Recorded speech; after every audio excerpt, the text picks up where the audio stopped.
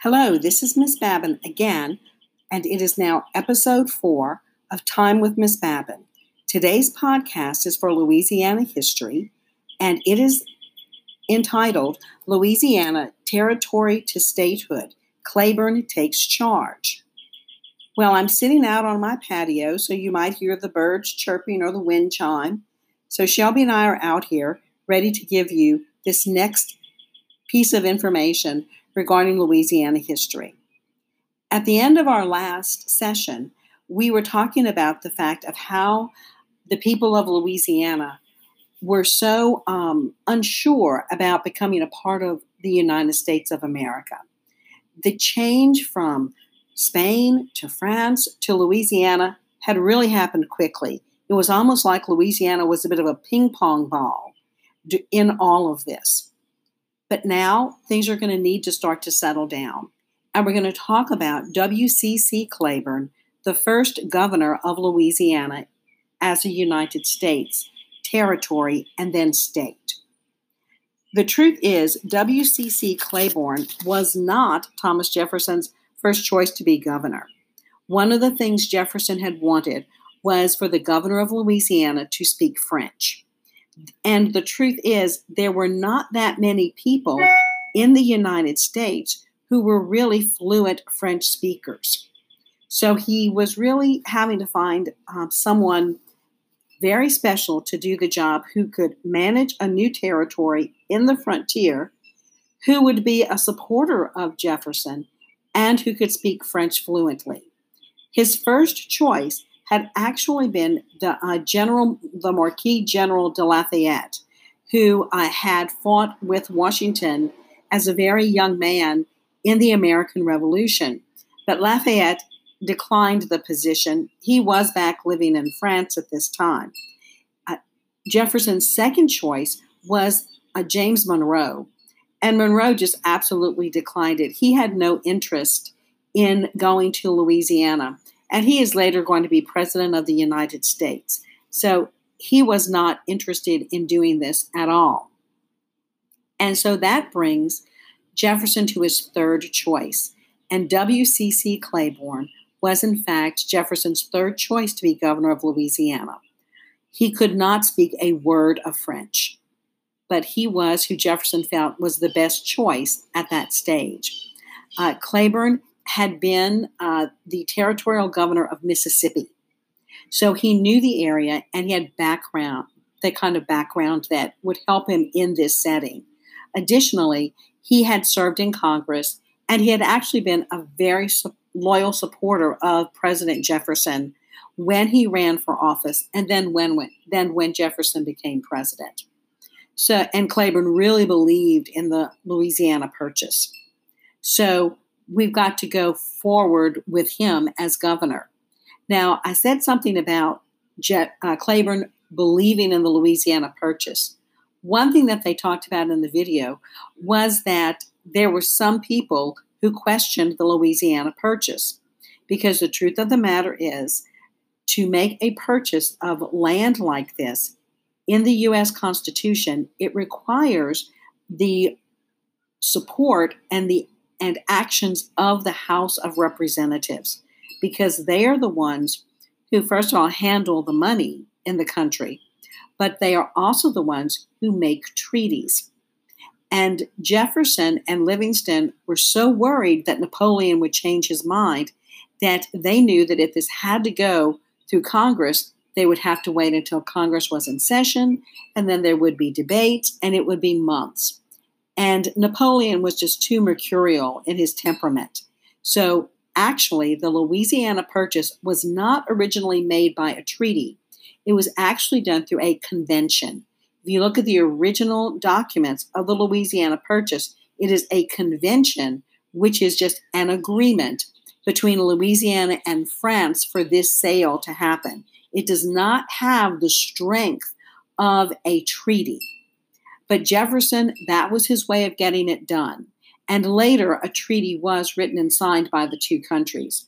Of course, there were some people who were Jefferson's political enemies, and they were just complaining and saying it was such an illegal activity.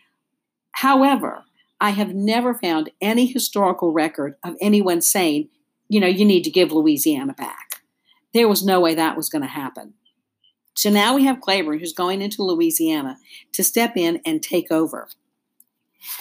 Claiborne really does have some great difficulties when he gets to Louisiana. And of course, the number one problem is going to actually be the people. The people in Louisiana were extremely nervous about becoming a U.S. territory because the Americans to them were so foreign. They were so different. At the date of the transfer, I read a historical account of an eyewitness who was there, and he said that when you looked at Lausanne and you looked at Claiborne, you saw France and you saw the United States embodied in these two men. Now, Lausanne himself, the French representative, was in fact a pretty young man. He had a young family. But according to this eyewitness, he looked like a Frenchman. He dressed like a Frenchman. He was not a particularly tall person. And he looked like someone from the old world, meaning Europe. Claiborne, on the other hand, was tall. He was a big man. He had blondish hair and fair skin. He was somebody who had been outside and in the outdoors. He looked very vigorous and very healthy. And this man who looked at the two of them said, looking at the two of them was like looking at the embodiment of France, Lausanne. Very courtly, very well dressed in a very French and fancy way. And then there was Claiborne, young, vital, moving forward.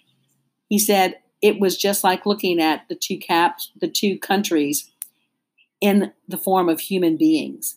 So Claiborne was very different. The United States was very different. It was a young country with different ways of doing things. One of the great concerns of the French, and one reason why the people were so difficult to deal with at first, was the whole issue of language. They were very concerned that they absolutely had someone to whom they could not communicate. Almost all of the Spanish governors had been able to speak French, but Claiborne could not. He had to learn, and he did, but they also had to learn English, and the people did. But probably the greatest difficulty was the fact that the people of Louisiana had no understanding of even the principles of a democratic government. Remember, they had lived under a monarchy where they were told what to do, where they might have been able to give a little advice, but they didn't make any decisions at all. All of the decisions had been made by those French and Spanish governors. And now they were going to be in a system of government that too was foreign to them. They were going to expect to contribute. They were going to be expected to have a responsibility in some of these decision-making activities. And so for them, it was very different, and they were very unsettled by it. So they didn't quite know what to do. Now, of course, if you remember from your American history, when new lands are acquired by the United States, they go through a period where they are a territory. And this was one of the first actions of the American government, even before the Constitution was written. It was one of the best things they did, is the United States set out, how does new land, new territories become a part of the United States as a full-fledged state? Well, Louisiana came in as a territory, and there were two kinds of territories, unorganized territory and organized territory. And this was under the law of the United States in terms of the steps to become a state. Well, to be an organized territory, one had to have 5,000 males living there. They did not count the women, and they did not count the slaves. So it had to be 5,000 males who were citizens, adult males who were citizens. If you were an organized territory, then you could start to form your government. You could have a representative body, such as a Senate or a House of Representatives. You could start to form your court system. If you're an unorganized territory, it means you don't have enough people to do this. And then the governor makes all the decisions. In American history, for a new territory to become a state, it is all based upon population. Well, Louisiana comes in and it's identified as an unorganized territory, which means the people will have no say in the government. They are actually very angry because the people of Louisiana know they have 5,000 males, and they feel that they're being treated unfairly by the U.S. government. So there's tension there.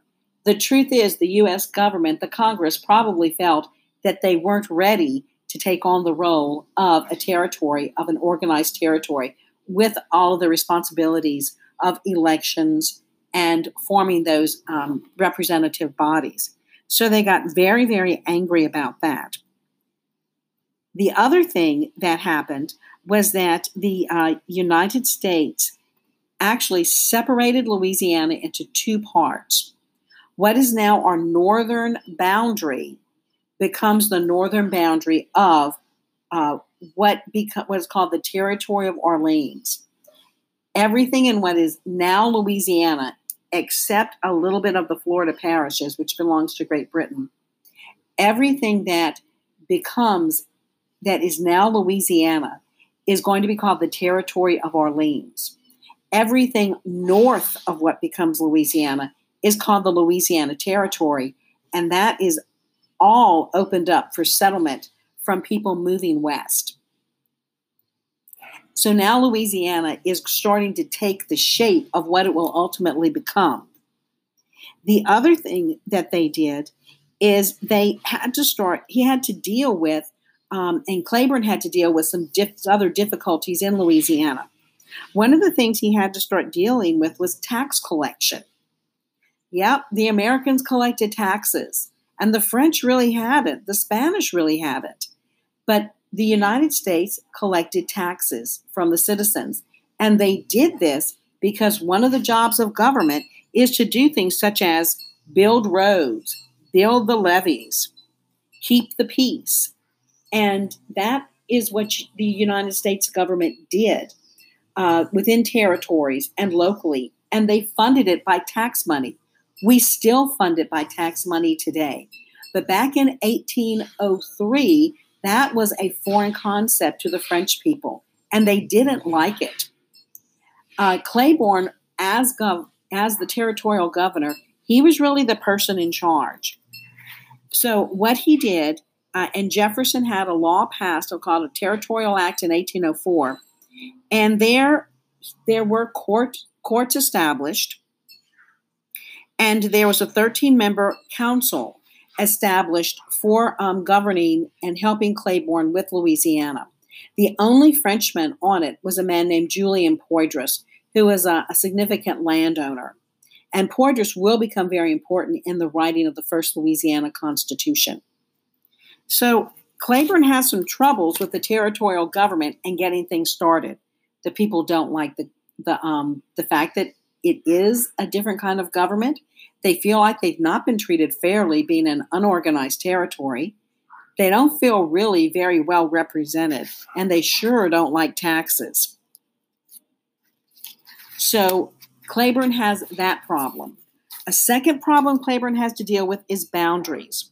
The western boundary between Louisiana and what becomes Texas was very, very unclear. The Spanish owned this, and they actually want land that goes well past what is the Sabine River. They want to come farther in, much farther in. And this area, the U.S. isn't ready to settle it. So it actually becomes a no man's land between what is Louisiana and Texas. So that area right along the Sabine River, our western boundary. Some people nicknamed it the Free State of Sabine. And the problem is what happened is that's where all the criminals went, because neither Spain nor the United States owned it. And so no one had any control. So people who committed crimes in Texas or people who committed crimes in Louisiana, they'd quickly go to the area along the Sabine and stay there for a while. So it's right around Sabine and where the Calcasieu River is. So you have this area right on your western boundary that's pretty violent. So Claiborne has some real difficulties that he has to deal with in Louisiana and that he has to struggle with. But he comes in and he very calmly and very steadily starts to work through these things. In our next session, we're going to talk about some more difficulties that Claiborne had. And it is going to actually be something called the Burr Conspiracy, which was quite a scandal in Louisiana. And then we're going to talk about the actual a rebellion that does happen, and it's called the West Florida Rebellion. So I hope you've gotten some good information from this session. Please review it with the notes that you will have available to you through your class page. Know that I'm thinking about you as we go through this time together. You are in my thoughts and prayers.